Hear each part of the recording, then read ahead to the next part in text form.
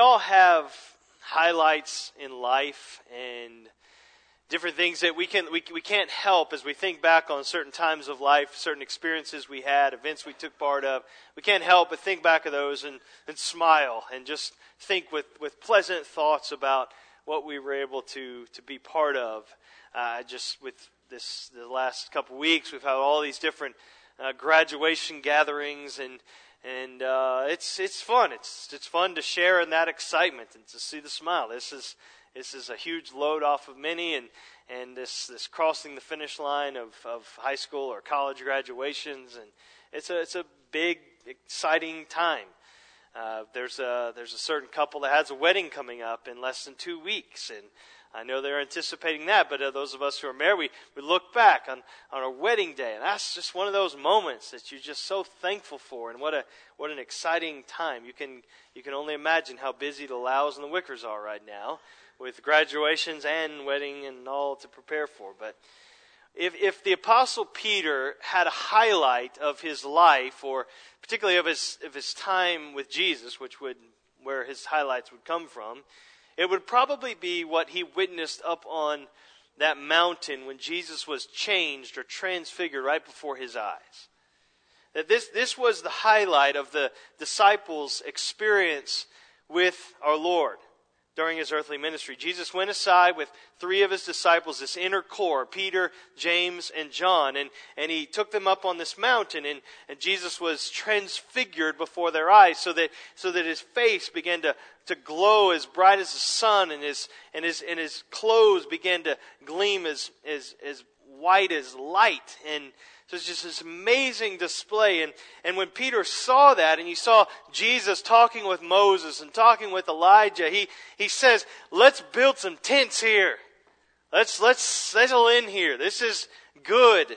And what he's saying is basically, it doesn't get any better than this right here. That let's pitch our tent right here, right now. Forget about Jerusalem. Let's just bask in your glory on this mountaintop forever. That's what he's wanting. And at this moment, what Peter wants more than anything else in this world is to be as close to Jesus as he can possibly be. And once there, he wants to stay there. We can relate to that. I mean, this is like us, and it's not just in this more spiritual experience, but we're all kind of groupies by nature, aren't we?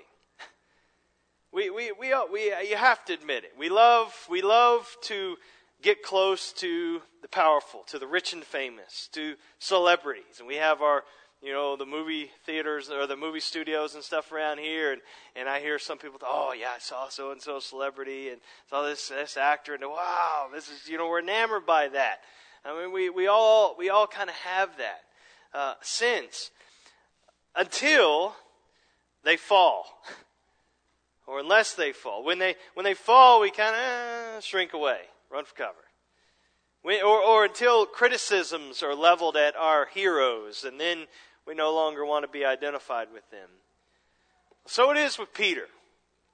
So after that incredible event that we call the Transfiguration, and really only minutes after he picked up his sword and he rose to the defense of Jesus before this great army of soldiers that came to arrest him, now we find him in this passage cowering in the shadows. He's terrified of a question of a little girl, and he's denying any association with Jesus publicly. And as we learn from parallels, with cursings. You say, wow, what happened?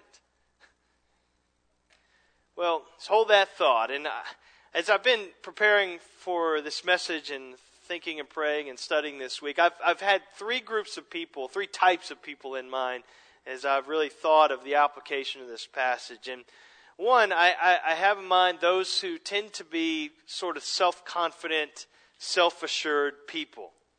They think, maybe they think they're above or beyond falling or stumbling or failing the Lord in any significant kind of way. And I think the message that we'll see today is, be warned. Be warned. Then there is another type of person. There are those who are discouraged and those who feel hopeless. Maybe guilt-ridden and you're ashamed and maybe you've stumbled and you've fallen and you feel like you're beyond the reach of God's restorative grace. Like there's no way that He can bring me back from this. And I would say to you, be encouraged. That's how I've been praying for you this week. And then there are a lot of us, a lot of folks who kind of lie in between, and maybe we swing back and forth. We go right past center, and we tend to be kind of self-assured, and then we're over here, and we're really just feel hopeless and helpless, and we just kind of keep moving back and forth. I think all of us probably fall within one of those types of people today, this morning, and I think so, and I've been praying accordingly. But we all need the same thing, basically. We all need to see Jesus rightly, and we all need to see ourselves rightly. And this passage helps us to do just that. To the self-confident, to the self-assured, we need to see and we need to feel our weakness. And to the guilt-ridden and the ashamed, we need to see and we need to feel the greatness of Jesus and His grace. And this passage shows us both of these things. This is going to be a little bit of a different kind of sermon, and really because it's a different kind of passage. And even look at your English Bible. I think that yours is probably, I'm using the English Standard Version, but I think most translations would have the similar setup. And the way that if you just look at the paragraph headings and the verses that we read, in verses 12 to 27, I have 4 different paragraph headings. And we're going back and forth between Jesus, Peter. And so there's this back and forth between the steadfastness of Jesus during His trials and then the failure of Peter with his denials. And so John's going back and forth in this. And so we get this juxtaposition of Peter's weakness, and we can see ourselves in him. He's a mirror for us, our weakness, and Jesus' strength. And so we are going back and forth. So I don't want to take that away as we walk through this passage this morning. So what I want us to see as we, again, walk through this text is that when you and I stumble and fall and fail, and we will, that we can trust the faithful Savior who never fails. That's what we want to see, if we see nothing else today. So, but to do that, I want us to do 3 things this morning as we look at this passage. First thing I want to do is simply just give a bird's eye view of how these various trials of Jesus that we're looking at today and we're going to be looking at in the next few weeks, how they fit together. We're going to take all the data from the different gospel accounts, and we'll do this very quickly, but give a survey. I think this will be helpful both today and in the weeks to come, because it can get a little confusing if we don't see the whole picture of how all this fits together. Secondly, we're just going to walk through the text as John has recorded it under the inspiration of the Spirit, back and forth as we just work through this. And then third, I want to draw implications and applications out of this passage with those 3 types of people that I mentioned in mind. And this is where, if you're really taking notes, that's where you'll have more of an outline to take. Until then, do the best you can. I'm sorry. So, but first, let's just kind of get that bird's eye view of Jesus' trials. We need this drone view. Maybe that's better for you younger people. A drone view of what's happening in this part of John and how it relates to other accounts of this part of Jesus' life in Matthew, Mark, and Luke. Because here, what we find in these verses is the first of a series of 6 trials that Jesus goes through on the way to the cross. And where do we get that number 6 from? Well, we don't get it from John, we don't get it from Matthew, we don't get it from Mark, we don't get it from Luke, we get it from all of them combined. We have to put all the gospel accounts together to get that total of 6 different trials. And so maybe you're like me, and you can get a little confused as you read through the gospel accounts by the sequence of these events and the significance, exactly what's going on with these different trials and how do they fit together and how do they relate to one another. If you're not confused by this, just bear with me and flatter me and pretend like you are, and the lights are going to come on. And so, but I needed this. This was helpful for me. But let me just break it down really simply. What you have 6 different trials. First, there are these 3 religious trials, and then secondly, there are these 3 Roman government trials. So then they go in that order. So there are these 3 Jewish trials involving religious authorities. Then there are these 3 government trials, state trials that involve Roman officials. And so the first trial of the 6 is what we're looking at today. It's the trial of this Jewish trial before Annas. Before Annas. And that's what we see in our text today. Verse 12. Look back there with me again. John 18, verse 12. So the band of soldiers and their captain and the officers of the Jews arrested Jesus and bound him. First they led him to Annas, for he was the father-in-law of Caiaphas, who was the high priest that year. And it was Caiaphas who had advised the Jews that it would be expedient that one man should die for the people. We talked about that last week. But this is the question. Why in the world would this little small army of soldiers and temple police, why would they, after they bind Jesus and arrest him, why would they take him to the father-in-law of the high priest and not the high priest?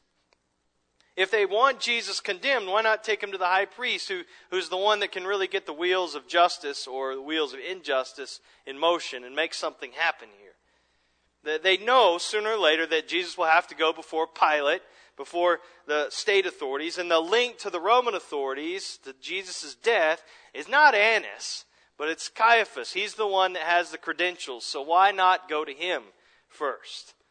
Well, the answer is that Annas was, in effect, the high priest. He at least was high priest in the eyes of the Orthodox, pious Jews in that day. Not in the eyes of the Roman authorities, but in the eyes of most Jews. When the Romans came in, Annas was high priest. And the Romans deposed him from that office, in part because he was so corrupt. Now, their tolerance for corruption, the Romans' tolerance for corruption was pretty high. But they deposed Annas from that position. And yet that didn't stop the Jews from viewing Annas as high priest. He was still the guy. And while his son-in-law was the one in the official capacity, he was still viewed as this priestly figure.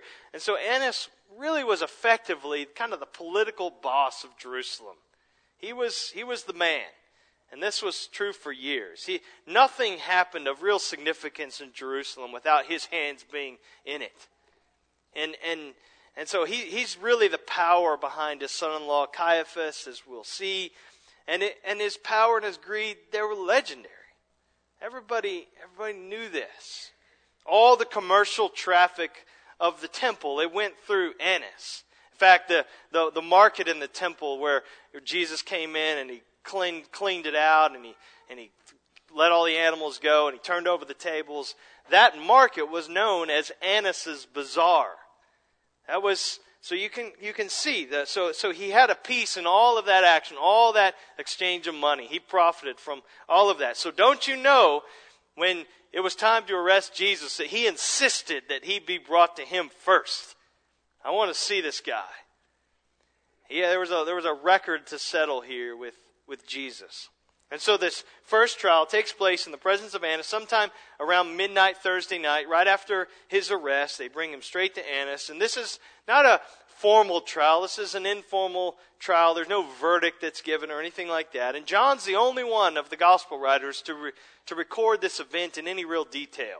And so everything we know about this is basically from John's account. And we'll look at it more closely in a moment. So that's the first trial. That's what we're looking at today. Second Jewish trial was before Caiaphas and a partial council. So before Caiaphas and a partial council. So John merely mentions this in passing in verse 24. He gives us really no details about this trial. Matthew and Luke, they really focus in on this particular trial of our Lord. But it's here that Jesus is condemned to death by Caiaphas. It's at this second trial, first one before Caiaphas and this partial council. But it's an illegal trial. It doesn't count. Because there, according to Jewish law, no criminal trials could be held after dark. And this is in the middle of the night, probably around 1 a.m. And so it's this gross violation of their own law.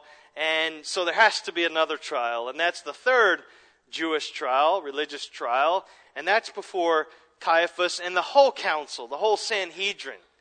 And so early, as soon as they can do it, on Friday morning, they get everybody together, so they do this thing. They want to cross all the T's and dot all the I's, so they bring the council in early that morning. And John doesn't even mention this third trial at all, but we see it in other gospel accounts.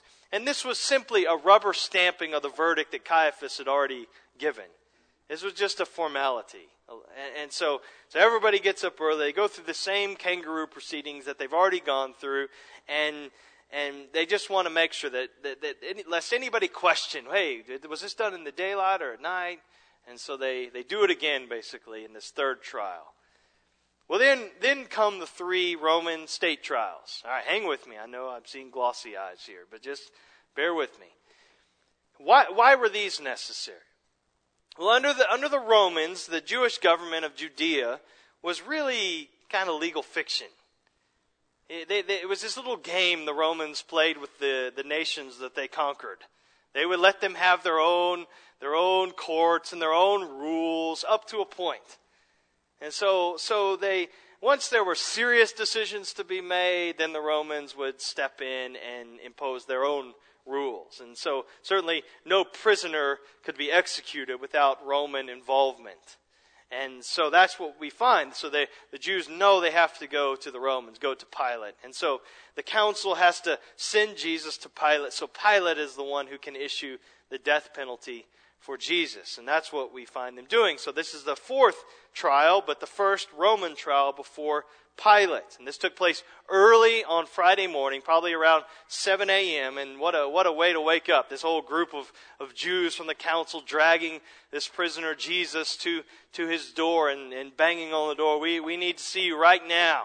This is urgent. And so they show up, and the priests take Jesus to Pilate with the only intention of just having Pilate, again, rubber stamp the decision they've already made, the verdict they've already come to, and send Jesus away to be crucified. And so we'll look at John's account of this trial next week. That's where our focus will be. But Pilate, he doesn't just rubber stamp it. In fact, he takes issue with the priests and their verdict, and in effect voids it. He said, I don't see anything. He's done nothing wrong. Why? He's not guilty. And so, but when he heard that Jesus was from Galilee, he found a way to kind of, all right, I can pass this along to somebody else. And so he sends them away for a 5th trial. And so the 5th trial, 2nd Roman trial, is the Roman trial before Herod. All right, you with me? Good? Okay. Herod Antipas was the tetrarch, was kind of the ruler of the province of Galilee. And since he was ruler over the area where Jesus was from, Pilate said, hey, I got a way to evade responsibility. I can kind of wash my hands of this, and I'll just push him to Herod. He's in town for the Passover. He's the guy who's over Jesus' hometown area, and so I'll just let him try the case. But Herod, he has some history. He has some baggage. He's already killed one prophet, John the Baptist, and that did not do well for his reputation among the Jews. And so after it, he has this very brief hearing with Jesus, and he sends Jesus right back to Pilate. And no, I'm not touching that one. And so he goes back for the final trial before Pilate, the 2nd Roman trial before Pilate, and the last of the 6. And so this took place probably early Friday morning, around 8 a.m. So this is all a very concentrated period of time. Don't think, these are not days. These are just minutes and hours here. And it's at this point in the 6th trial when Jesus is officially sentenced to death. There are no charges that are proven. There are no witnesses that are brought forth to testify against Jesus. The judge 3 times declares that Jesus is innocent, and yet he's condemned and sentenced to die. This is the justice system at its finest. Now, why take the time to do that, other than to try to clear up your confusion and my confusion, and it was helpful for me, and maybe I've lost all of you, I don't know. But what I want you to see is as we think of the cup, as we think of what Jesus walked through, not just at the moment of crucifixion, but this is all part of his suffering, all part of him taking the cup to his lips and beginning to drink. It's not just the indecencies and the indignities of a singular trial that Jesus endured. What's this series of 6 trials? It just shows the evil and irrationality of wicked men, that he subjected himself to this. The God who is just, he submits to this radical and gross injustice. And over this course of these multiple trials. All right, with that said, I want us to go back to John 18. And we're going to walk through this passage now. But I hope that helps us as we go into the next couple weeks here. Verses 12 to 14, we read these just a moment ago, and we're talking about that first trial. John explains that Jesus was going before Annas, his first Jewish unofficial trial. And then the scene changes in verse 15. Verse 15, look there with me. Simon Peter followed Jesus, and so did another disciple. Since that disciple was known to the high priest, he entered with Jesus into the courtyard of the priest. But Peter stood outside the door. Now this other disciple is not named here. There's a lot of debate over the identity of this guy, and honestly it really doesn't matter much. Most think it's probably John, and I'm inclined to think that way as well. There's evidence to suggest that John had connection with the priestly family, which was part of the Sanhedrin. And so if anybody had access to the priestly quarters, it probably would have been John. And so I think that makes the most sense. But again, it doesn't matter much. Verse 16. So Peter stood outside the door. So the other disciple, who was known to the high priest, went out, spoke to the servant girl who kept watch at the door, and brought Peter in. It's like, hey, this guy's with me. I know him. He's fine. He let him in. And so John, or whoever this disciple is, uses his credentials to get Peter kind of in the walls of this compound and into this courtyard. But then the servant girl, as Peter's entering, stops Peter and questions him. Verse 17. You also are not one of this man's disciples, are you? And notice how she states the question. She doesn't simply say, are you a member of this man's entourage? Are you one of this guy's followers, one of his disciples? That's not how she asks the question. She phrases the question in this way. You are not one of his disciples, are you? And so the way she words the question, there's really only one right answer to that question. And that's the one Peter gives. It expects a negative answer, and that's what Peter does. He says, No, I'm not. And then verse 18. Now the servants and officers had made a charcoal fire because it was cold, and they were standing and warming themselves, and Peter also was with them, standing and warming himself. So he's standing and warming himself anonymously, of course.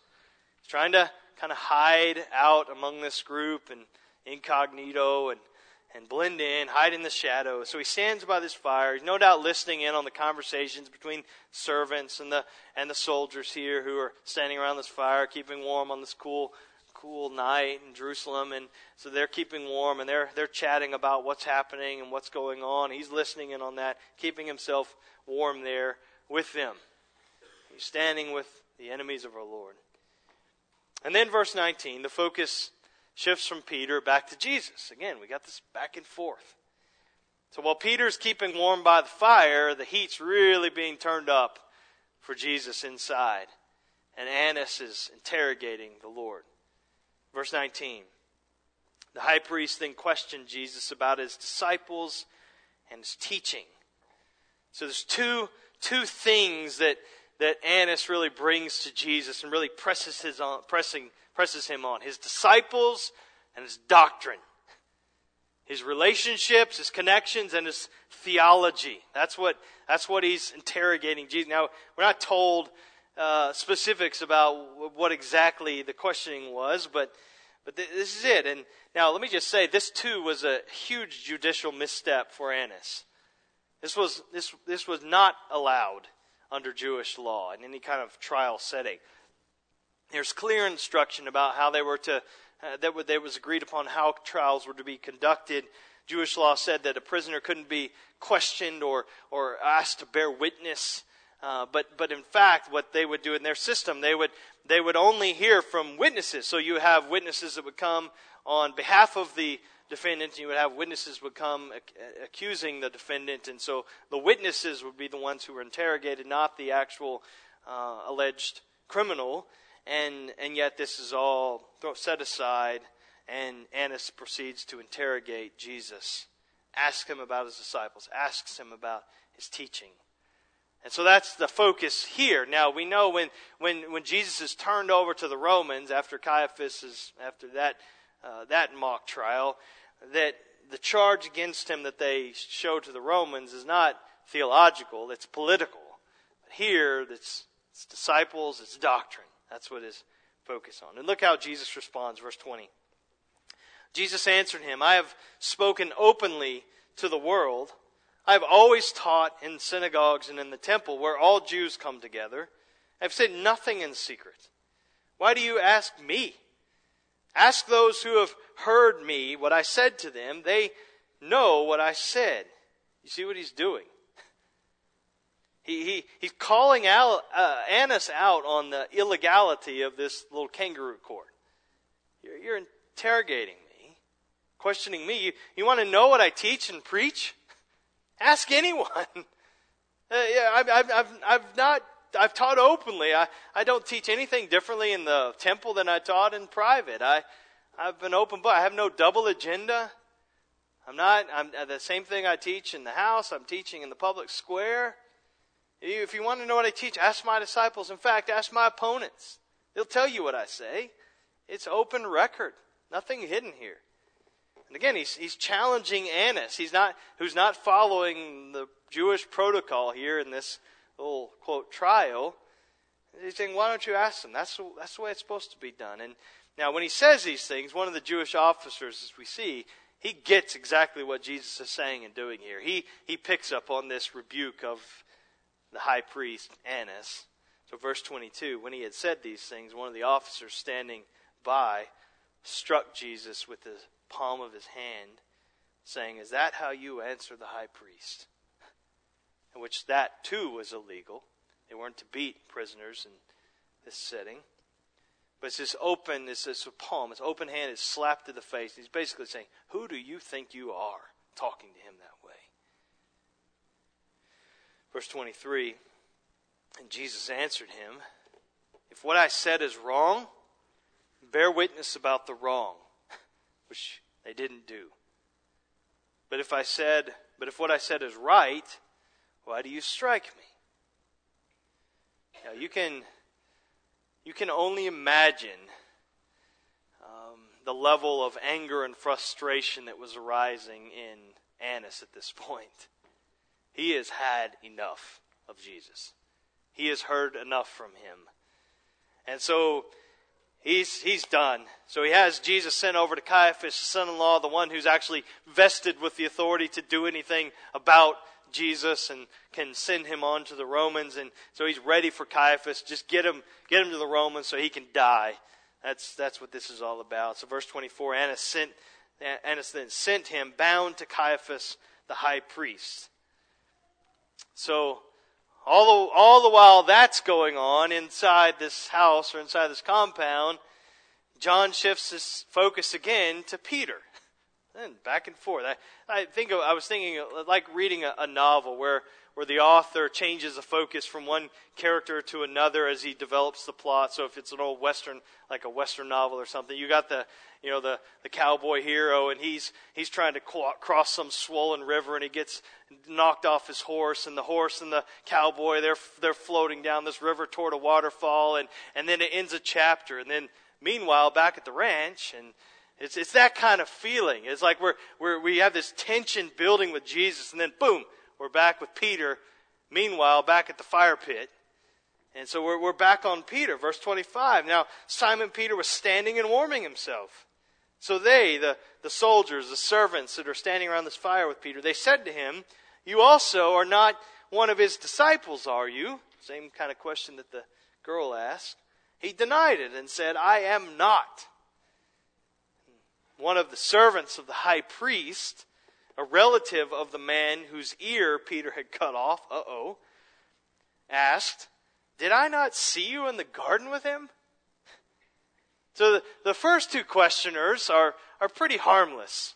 I mean, this young girl, young maid, these servants. The third one, that's a little more uncomfortable. You put yourselves in the shoes of Peter here.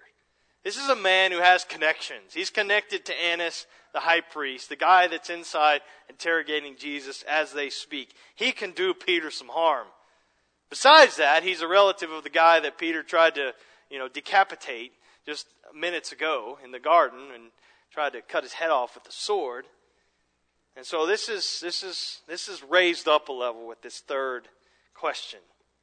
But verse 27 says, Peter again denied it.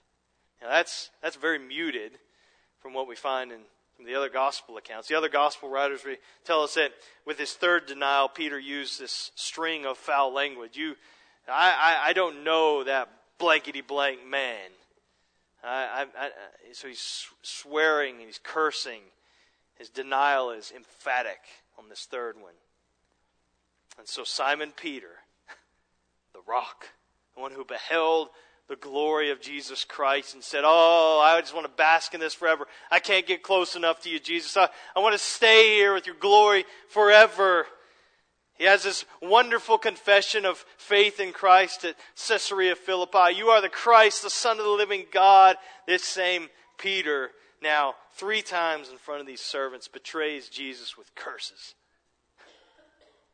Sad. And as soon as the words of this last denial leave his lips, the rooster begins to crow, fulfilling Jesus' prediction and the warning of Christ. All right, so we see how the trials fit together. We walk through the text. Now I want us to really kind of tighten the screws for the implications of this for us and draw out some application. Again, keeping in mind 3 types of people I mentioned before. Those who tend to be more self-confident, self-assured. I would never do that, Lord. I would never fall. I will never let you down. Those who are guilt-ridden say, I can never be useful to you again, God, because of what I've done. And then everyone else who leans one direction or the other at different times. And so, with that in mind, there's the most familiar Bible song that kids learn, that probably every child in here who's grown up with any connection to a church probably learned. "Jesus loves me, this I know, for the Bible tells me so. Little ones to him belong. They are weak, but he is strong." I know we say that often, but it's not just children who are weak. We're all weak. And that's one of the clear lessons that this passage shows us. And Jesus, though, he is strong, always strong. And so with that in mind, I'm thinking of those 3 types of people. Let's just say a couple connections to us. First thing, we are weak, and we need to understand that. We need to really own that, our weakness. There's no single Christian who is immune from the possibility of a discipleship meltdown. None of us. No Christian is immune from the possibility of a discipleship meltdown, from a massive spiritual failure. We all have the potential to deny Jesus. And by that, I don't mean that we can lose our salvation or anything like that, but I mean that true Christians can become submerged in sin for a season, or they can dishonor the Savior in tragic, catastrophic, and costly ways. And this teaches us this. And the case in point is, if it can happen to Peter, it can happen to you and it can happen to me. So we need to feel that. We need to own that. There's a few things that we see learn from Peter. First thing, status does not exempt us from stumbling and falling. Our status. Peter was one of the Lord's most highly favored disciples. We would expect this from any other of the 11 besides Peter, before we would expect it from Peter. No, he's the first disciple called by Jesus. He's part of the inner circle with Christ. He's a missionary sent out by Christ, preacher of the gospel. He's the de facto leader of the group. It's with reference to Peter that Jesus says, "Upon this rock I will build my church." He's passionately sincere. He deeply loves Jesus. He has strong convictions. He's got strong faith. He's got unrelenting zeal. And yet he's just a man. He's weak. It's like you and me. So status isn't enough to ensure that we won't fall. You can have the most wonderful Christian upbringing, and you can have a legacy of faithful Christian service, and you can have a position of ministry in the church, and that will not protect you or guarantee that you won't fail and fall and dishonor the Lord in your life. You can't depend upon that. Believe me, brothers and sisters, I feel this as one of your pastors. And I hope that you feel this deeply too. Age, decades of faithful service to Christ, radical missions involvement, none of that will guarantee your protection. You can't depend on those things. Those are good things, but they can't guarantee your protection. So status won't guarantee it. Secondly, hearing warnings is not enough. Just hearing warnings. Jesus told Peter exactly what was going to happen to him in the plainest possible terms. He was warned, and he heard those warnings, and yet Peter walked headlong into his sin and into betrayal, rejecting the light and the warning that Christ gave to him. We can know all about the dangers of sin, and we can be warned and hear the warnings from Scripture and from our parents and from our preachers and from Sunday school teachers and from reading books. We hear all these warnings. We know all of this stuff. We know how wrong sin is, and yet our problem isn't generally ignorance of truth. It's disobedience to the truth that we know. You can be a seasoned sermon listener. And you're here every week and you're taking notes. You got gobs of, just reams of notebooks of notes you take. You take stuff down that I didn't even say. And you get it all down and more. And you listen to podcasts and you got it all. And you do that all the time. But that will not guarantee your stability when temptations come. It's good. It's something I hope you do, and you listen and you fill your mind with what's true. That's good, but it's not enough. We don't just need to hear the warnings of Scripture. We need to heed the warnings of Scripture. Be obedient to the truth that we know. Not just be hearers of the word, as James says, but doers. The third, we learn this from Peter in his example here. Loud, bold, confident professions won't protect us. Our vows that we make to the Lord, passionately beating our chest, signing the card, whatever, putting the ring on, that offers us no security. Peter had just confidently and proudly and loudly and in a sense sincerely declared to everyone his absolute loyalty and faithfulness to Christ. He just made this very clear. Remember, he's with the other disciples, and Jesus warns that you're going to deny me, and he said, No. All these other losers, these other 11, they might fall away. But myself, I will never fail you, Lord. If I have to die, if I have to go down fighting to the death, I will do it for you, Lord. That's summing up what the affirmation that he just made. And yet within an hour or two of that confession of this ultimate love and commitment to Jesus, he denies that he even knows the man with cursing. So the Christian life, it's not about our loud and proud declarations of loyalty to Jesus. The question that our faith rests on is not what sacrifices am I willing to make for Christ. But the question our faith rests on is what was Christ willing to do and sacrifice for me? That's where our faith really ultimately rests. And from that place, we risk all and we give all for Him. But I've heard Christians boastfully say when another brother or sister falls in some catastrophic ways that make the news headlines, some pastor, well-known pastor, or even in a church context, they would say, I would never, ever do that. I shudder a little bit. I say, be careful. Be warned. But for the grace of God. So there's a false sense of security that comes with self-confidence. But there's no real safety there. And Peter teaches us this. And lastly, what Peter shows us is that geographical nearness is no guarantee. Peter's been close to Jesus for 3 years now. Maybe they've spent gobs of time together. Traveled all over the place, eaten all their meals together, lived together. I mean, they've been together almost constantly for 3 years. And even in this moment of testing, he's probably just yards away from Jesus. About where my family is sitting. He may be that close. He may have a visual on Christ as he's making these denials. But even being physically close is not enough.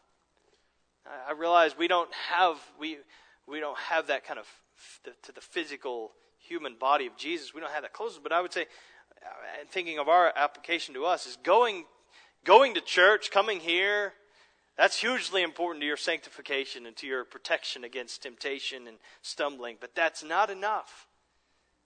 You can't depend upon that. Your physical nearness to God and to the means of grace that He's given us for our growth and for our protection, it's not a guarantee that you and I won't stumble and fall. And he's saying, man, this is a discouraging sermon. But before we move to the encouragement, do you think that you would never and could never fall like Peter? I hope you don't now. Are you self-confident? Are you self-assured? If so, I say be warned. Paul says it this way in 1 Corinthians 10:12. Let him who thinks he stands take heed lest he fall. So we're weak. As the hymn writer says, we're prone to wonder. Do you feel that proneness to wonder? Prone to wonder, Lord, I feel it. Prone to leave the God I love. But here's the good news. And there is good news. And we have time for it, so we're okay. Is that there's hope for those who've stumbled in ordinary ways and denying Jesus in the kind of course of everyday life and in very catastrophic ways. There's hope. And it's this, is that as weak as we are, infinitely more, Jesus is stronger. He's strong. There's no single Christian who is beyond the reach of God's grace to restore failed disciples. And we all fail. So this isn't like a one-time, man, I hope one of these days I might need that grace. No, I need it every single day. And so don't just think of those headline kind of catastrophic failures. It's all of us we need this. Now I realize some of you maybe there's some failure that you just feel like, man, that is so far out of reach. But I'm saying it's not, and this text proves it. That Jesus is everything that Peter is not in this scene. He is steadfastly committed to God's plan for his life no matter the cost. And so Jesus, he's facing enormously greater trials than Peter is facing with this little girl and these servants around the fire. But he's faithful to the end. He's faithful to the end. And that helps us. Jesus is strong. He's strong in mercy. He's strong in grace to forgive. He's strong in power to change us and to use us. And we see that very clearly. And the turning point for Peter, it involved two things. There was the crowing of the rooster, which again just gives us great visual and auditory just picture of what happened here, reminding Peter of the Lord's prediction. And then we know from other gospel accounts, in Luke in particular, we know that the Lord turned and looked directly at Peter. There was eye contact. Jesus, in Luke 22, verse 61, the rooster crowed and the Lord turned and looked at Peter, and Peter remembered the saying of the Lord. After the rooster crowed, after Peter locked eyes with the Lord, his bloodied and bruised face, he fell apart in godly sorrow, and he went out, and this text says he wept bitterly. So even in Jesus' own hour of greatest need and sorrow, he's showing great care and grace for his own. Benjamin Warfield said, our Savior, as he stood giving account in his trial, working for the saving of the whole world, had time to turn a meaningful glance to his failing disciple. And so save him in the saving of the world, because the Lord Jesus was not going to let go of Peter, though Peter had let go of him. That's the grace of our God. And we know the rest of the story. We'll look at this in several weeks in John chapter 21. Jesus has now died and he's risen again. And so there were 3 denials here in this courtyard of Annas. And there are going to be these 3 questions. And you know the story. Do you love me, Peter? Do you love me? Do you love me? And in John 21:17, Jesus said to him a 3rd time, Simon, son of John, do you love me? Peter said to the Lord, you know all things, Lord. I am well past the point of thinking I can hide anything from you. Lord, you know that I love you. Gone is the chest pounding. Gone is the raised fist. Gone are the loud, bold declarations. He just lays his heart bare before us. Lord, you know I love you. I'm an open book. And the Lord says, I can work with that. I can use that. You're useful to me. Feed my sheep, Peter. Then we see something amazing in the book of Acts. I mean, you think about it. If Peter had clung to his pride, he would have said, there is not a chance in the world I'm ever going to show my face in Jerusalem again after what I've done. Even after Christ is dead and raised again. You know, someone else can preach. I'm going back to Galilee, going to have a little fishing business. I'm done. My usefulness is over. My life is over. I'll just go back, try to be a faithful Christian there, but I'm done. But no.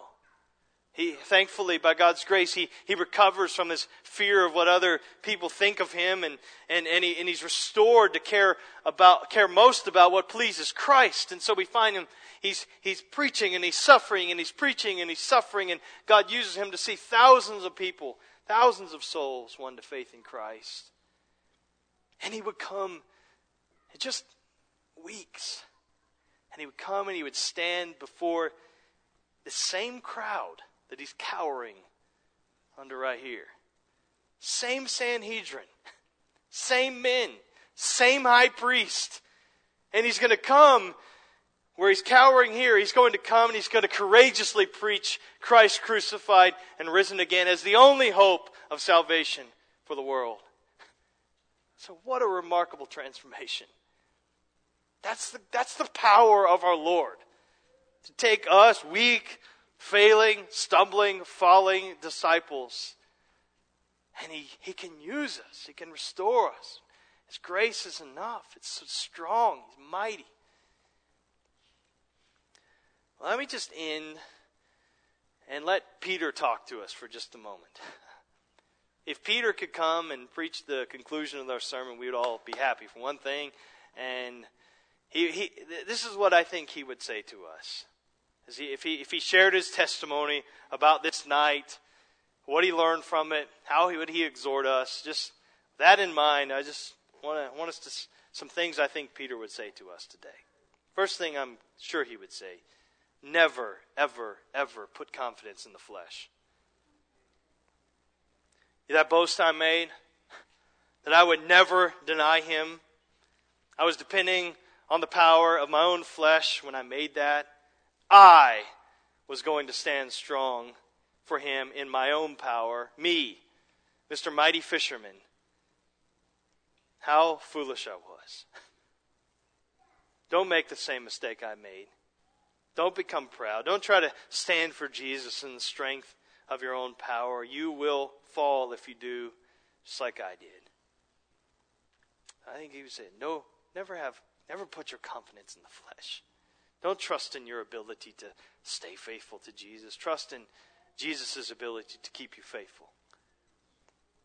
Second thing I think he would say is, be alert to the schemes of the devil. I know he would say this because he did say this. 1 Peter 5:8, he later wrote, be sober-minded, be watchful. Your adversary, the devil, prowls around like a roaring lion, seeking someone to devour. I've said this again with reference to this verse. I mean, just think if a real lion were loose on the Corinth corridor, that we got some news alert on our phone and all your phones started beeping like crazy, and lion loose on Corinth Road. It would change how we moved around this church campus, how you went across to the fellowship time, wouldn't you? We'd be looking at the door and then, just booking it across the parking lot. Cecil would probably be up on the roof with a lion rifle. I don't know what kind of rifle he used to shoot a lion, but we'd be watching when we went to our cars, and And so it would be different. We would live differently. This is what Peter says. Your adversary, he's like a lion, and he's roaming. He's looking for people to devour, and yet you live like he doesn't exist.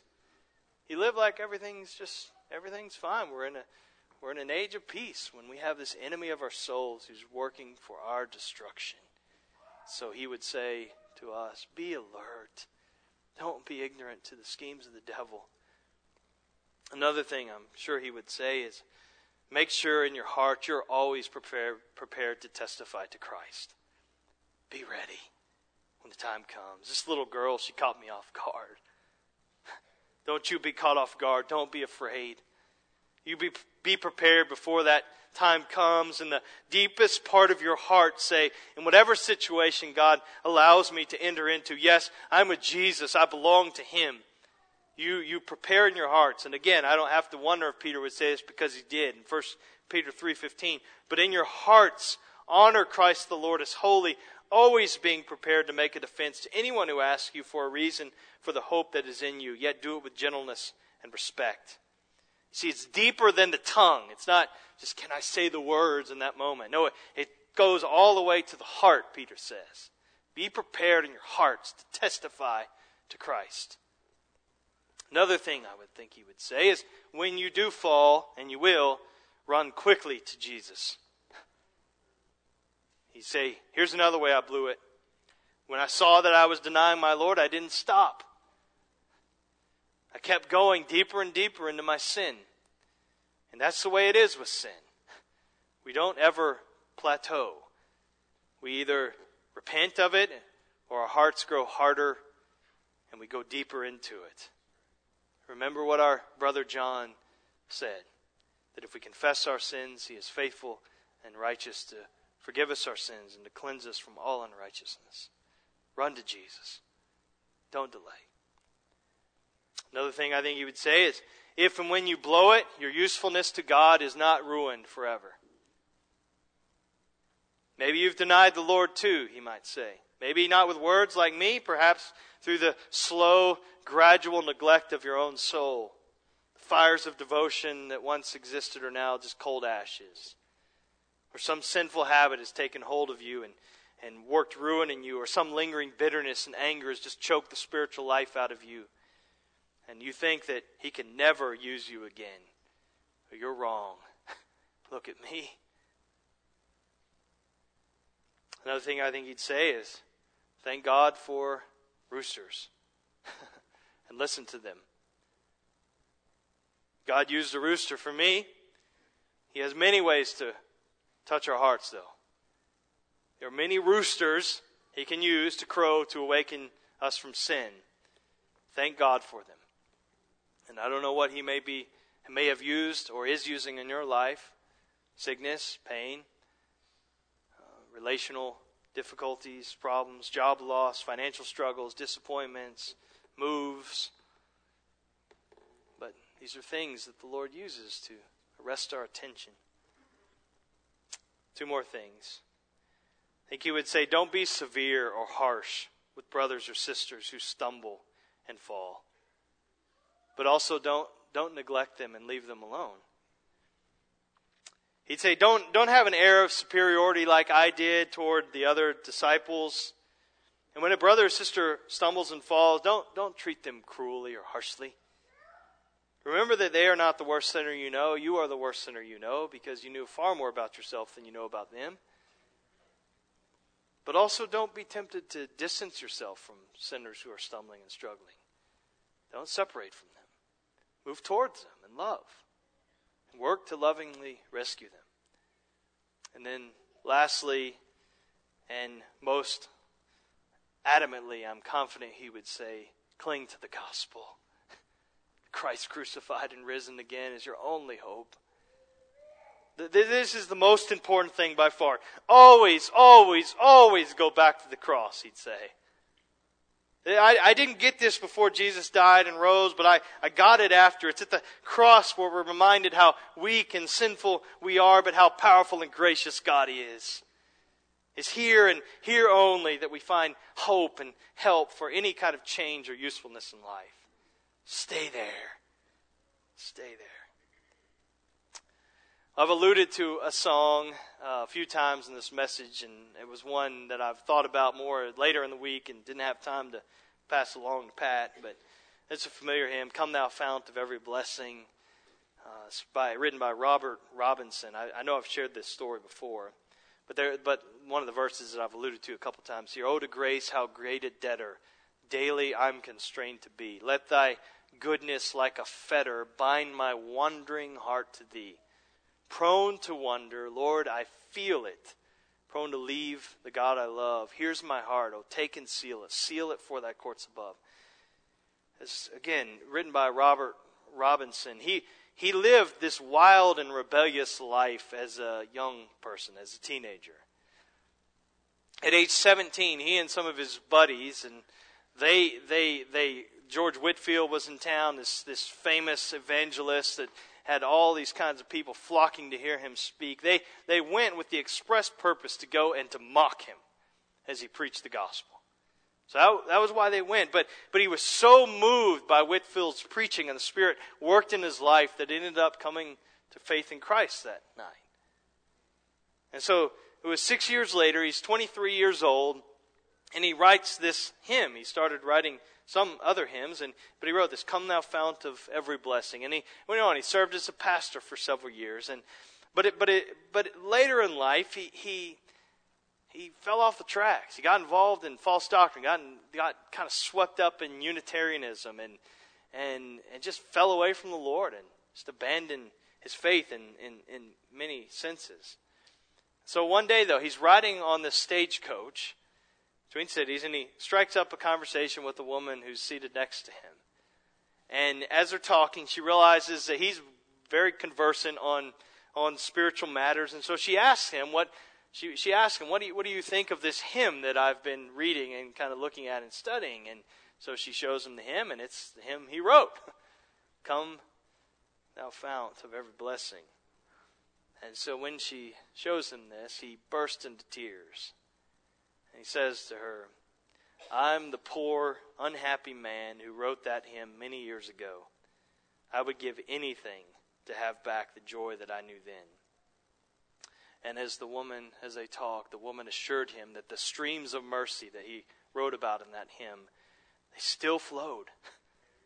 They still flowed. And so he was deeply touched, and the Lord used that conversation. He turned his wandering heart to the Lord and found grace and forgiveness in the Lord, and his life was back. He was with the Lord again. Well, I just say that same grace is available to you and to me today. No matter how badly you failed the Lord, or how far that you feel from Him right now, if you turn back to Him, He will abundantly pardon and forgive you and restore you to fellowship with Him and usefulness in His service. You don't have to clean yourself up. You don't have to polish yourself up and get your act together and kind of prove to the Lord. You got a 3-month track record of you kind of doing it in your own strength before you can ever approach Him and say, look now, God, I think I'm serious this time. No, you turn your heart to Him and say, God, forgive me. Come broken before Him. I'm weak. You're strong. You're able. I'm not. I need you, God. And He will be pleased to restore you. We are weak. Jesus is strong. That's not just the stuff of children's Bible songs. That is absolute truth that we need to cling to deep down in the core of our beings. Let's pray.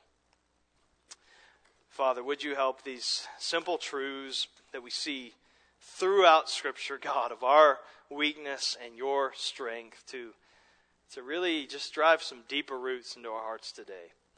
That we would that this would take root in our souls, and that from it would just spring forth implications in our lives even this week, God. And so if there are any that come in with head held high, kind of doing some internal chest pounding, thinking, I've got this Christian life figured out, I've got it, I'm going to be faithful in my own strength, that I pray that they would be humbled, brought low, shown their weakness. And if there are those that come in and their head is low and they're turned in on themselves and just racked by guilt and shame, and thinking they can never be useful to you again. I pray that their hearts would be encouraged to see the strength of our Lord. Use your word. May you do that quick work in this moment, but do the long work of when we leave here, that this would continue to just kind of saturate into our hearts. Lord, we pray in Jesus' name. Amen.